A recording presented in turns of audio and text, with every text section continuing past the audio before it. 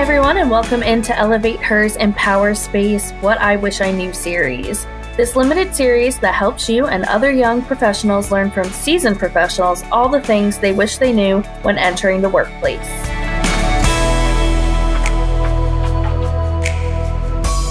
Welcome back to the Empower Space podcast. I'm your host, Rachel Paterno, and today with us we have Christy Zweig Niehues, who has worked multiple roles at Zweig Group. She has wrote and researched for the Zweig Letter, as well as Civil and Structural Engineer magazine. Currently, she is the Director of Research and E-commerce, as well as the leader of the Marketing Consulting Division, and she has her MBA and BA in English from the University of Arkansas. So welcome, Christy. Hi, thanks for having me. Thank you for being here. We're excited to have you here and to discuss kind of the origins of ElevateHER, as well as the data that really pushed you guys to want to create this platform. So we'll dive right in. After Jamie Claire sent you her draft of ElevateHER, what were your initial thoughts? Oh man, well, when I read that, I thought, wow, here's somebody who I've worked alongside with for quite a few years, and I don't think that I, understood everything that she was going through. And so immediately I thought, wow, we really need to do something about this. And would you say that you had any similar experiences that after she sent you this, you were like, oh yeah, I'm feeling the same and we really need to get started?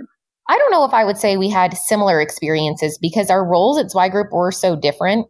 For me, I would say I always have been sort of fighting a little bit of a battle of bias that I knew getting into this company I was going to have to overcome. And a big part of that is my name. So being a daughter of the founder, I would say 9 times out of 10, the first question that somebody has for me when they meet me is, oh, well, how are you related to Mark? And oftentimes what they really mean by that is they're trying to figure out, do you deserve to be here? And so when I first started working for Zweig Group, I was in my early 20s. I was the founder's daughter. And I think certainly I was met with some probably, well-due skepticism every time I was in the room with a client where people would say, does this girl really know what she's talking about? And that was definitely, a mountain that I had to climb. Being both young and female and the daughter of a founder, I think, sometimes people think maybe you got a handout or maybe you don't really have the knowledge to be here. So now I've been at the company for 11 years, and I think I wouldn't be here if I didn't want to be, and I wouldn't be here if I didn't deserve to be by this point, and certainly have had a lot more experience, but still sometimes that's something that I am faced with. Yeah, I think the struggle of feeling those biases is something a lot of people can relate to, and I think is something that ElevateHER is striving to minimize. So Jamie kind of put you in charge of looking at the data that you had kind of already compiled for other things for Zweig Group. What did it tell you? What were you shocked about? What were your thoughts? Looking at it differently, I mean, it must have really moved you to call to action. So what did the data really show? Yeah, well, I would say at first I was like, wow, I'm ashamed and surprised that we have all of this data and we've never decided to look at it from a gender perspective. So that was step one. Zweig Group runs about 18 to 20 different surveys every year. We have one large employee survey we run through our awards program, and that surveys 15,000 individuals in the industry. So we have a pretty great collection of data, and we were never looking at it from a gender perspective. So first step was just doing that. But I will admit that I had a little bit of my own personal bias going into it, especially when I started looking at things like salary levels. I really did think, oh, wow, you hear, okay, well, women make 70 cents to every dollar that men make, out in the workforce. And I certainly thought, no, well, that won't be true. If I take a look at our data set, that's not the people that we work with. That's not true in the AEC industry, or that's not true with our clients. But unfortunately, when I did take a look at things, I realized it was true. There was a salary disparity at many organizations, and certainly, looking at all of the data that we had across the whole industry, it was very apparent, certainly in some roles more than others. I think I also thought, okay, well, this won't be as much of an issue once you get up to the principal level. So one of the first, and I would say most widely distributed data points I had was that when we looked at the, attitudes of principals who were women versus male principals, we saw that they had some very different experiences. And in fact, initially 100% of the female principals that we surveyed had considered leaving the industry at some point. And that was just not true when we looked at that, from the male perspective. That was pretty shocking. And I think that was a big call to action for many people. Why had you never really considered looking at the data and organizing it by gender? Just curious. I honestly had not been in that role for very long, so it wasn't something that I was investigating yet. So I would say it's probably more of a pointed question at our organization of why hadn't we done that? And I think we just hadn't put ourselves in a position yet to tackle this very large issue.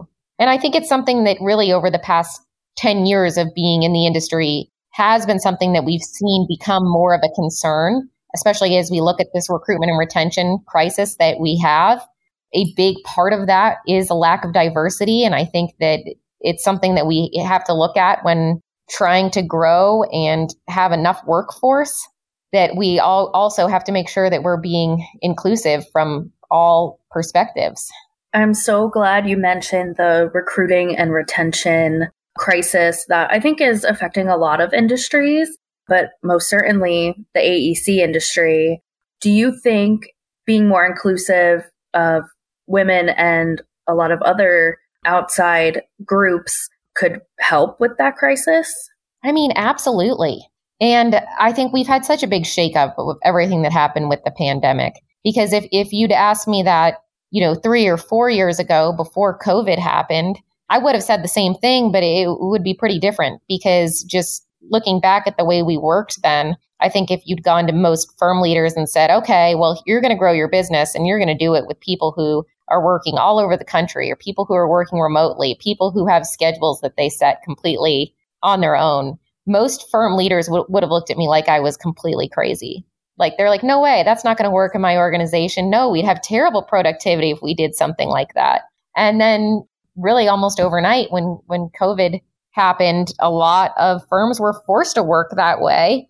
Or a lot of people went remote, and they realized that it still can be done. And now I know, we're kind of back at a midpoint with a lot of people going back to the office and returning to more traditional schedules. But I think the second part of that is that firms have been forced to do things differently, and they've seen that it can work. And a lot of people working in the industry too are saying, hey, I'm not going to go back to exactly the way it was before. That doesn't work for me. So I think it's an inclusivity and in diversity that is not only just gender specific. It's everybody. It's everybody who has different considerations in their life that may not allow them to work a 9 to 5 or really an 8 to 5 or 6 job in an office every day. Yeah, I think that's a really good point. COVID has definitely shaken some things up, and I think we've learned some good lessons, though. So the data that we've kind of discussed earlier, which for any of our listeners who are curious, can find it on Zweig Group's website, as well as the ElevateHER website, which will be linked in our show notes. We see that women are actually entering the AEC industry more than ever, but they're not staying. And again, that recruiting, retention, what do you think we could do to get women to stay in the industry? I think that's definitely, there's a lot of different things we can do. I mean, that's a complicated question. I think it does come down to workplace culture. I mean, I think that's a big factor in it, is that people want to work places where they feel accepted and valued, where they feel like they're doing work that's important. And I think that it's also firms having the right policies in place, and it's also, right cultural attitudes, I guess, in place that allow for people to feel that they can be themselves and can do what they need to do to sort of balance both their work and their other lives. And I think ElevateHER has been a good platform of starting to address that, at least. Where do you see the future of ElevateHER? How far do you want to see it go? I mean, the sky's the limit, honestly. I think we still have a lot of work to do, and we're really just getting started. So this year is going to be our first in-person ElevateHER symposium. I'd love to see that expand, to be its own standalone conference someday that plays over multiple days, and we get all sorts of people involved. We've already started to touch on getting some experts from some other industries involved, and I want to see that continue to expand, and I think that it will. I think that we are going to continue to, just grow this program, but also our reach. by helping people, the people that participate and also people out in the industry have access to its resources through some of the programs we're developing, and then also just individuals. I think we've started a conversation and opened the door for many people to have a conversation both within their firm and then also connecting them to other people outside their firm if need be, so that they can have conversations about what's working well in their firm and what's not, or what they're going through, and come up with some new solutions. Yeah, I know when I joined, I was expecting a lot of internal work on myself, which I've definitely been doing in this program, but, making this podcast for our listeners, hopefully we're able to impact an even greater audience. And I really encourage any of our listeners to join ElevateHER for next year's cohort or future year's cohort. And with that being said, we like to leave off asking our guests about a resource, whether it be a book, movie, TED Talk, something that helped you find your way in the industry. Ooh, I mean, there's a lot of good things. And I think, for anybody listening, definitely check out the zgelevateher.com. Our resources section on the website there has lots of good books and podcasts and all kinds of things. The book that I most recently read was Why We Can't Sleep by Ada Calhoun. Mm-hmm. And although I think that kind of focuses on Generation X, I'm probably more Generation Y. It was definitely gave me more perspective. It's certainly still relatable today.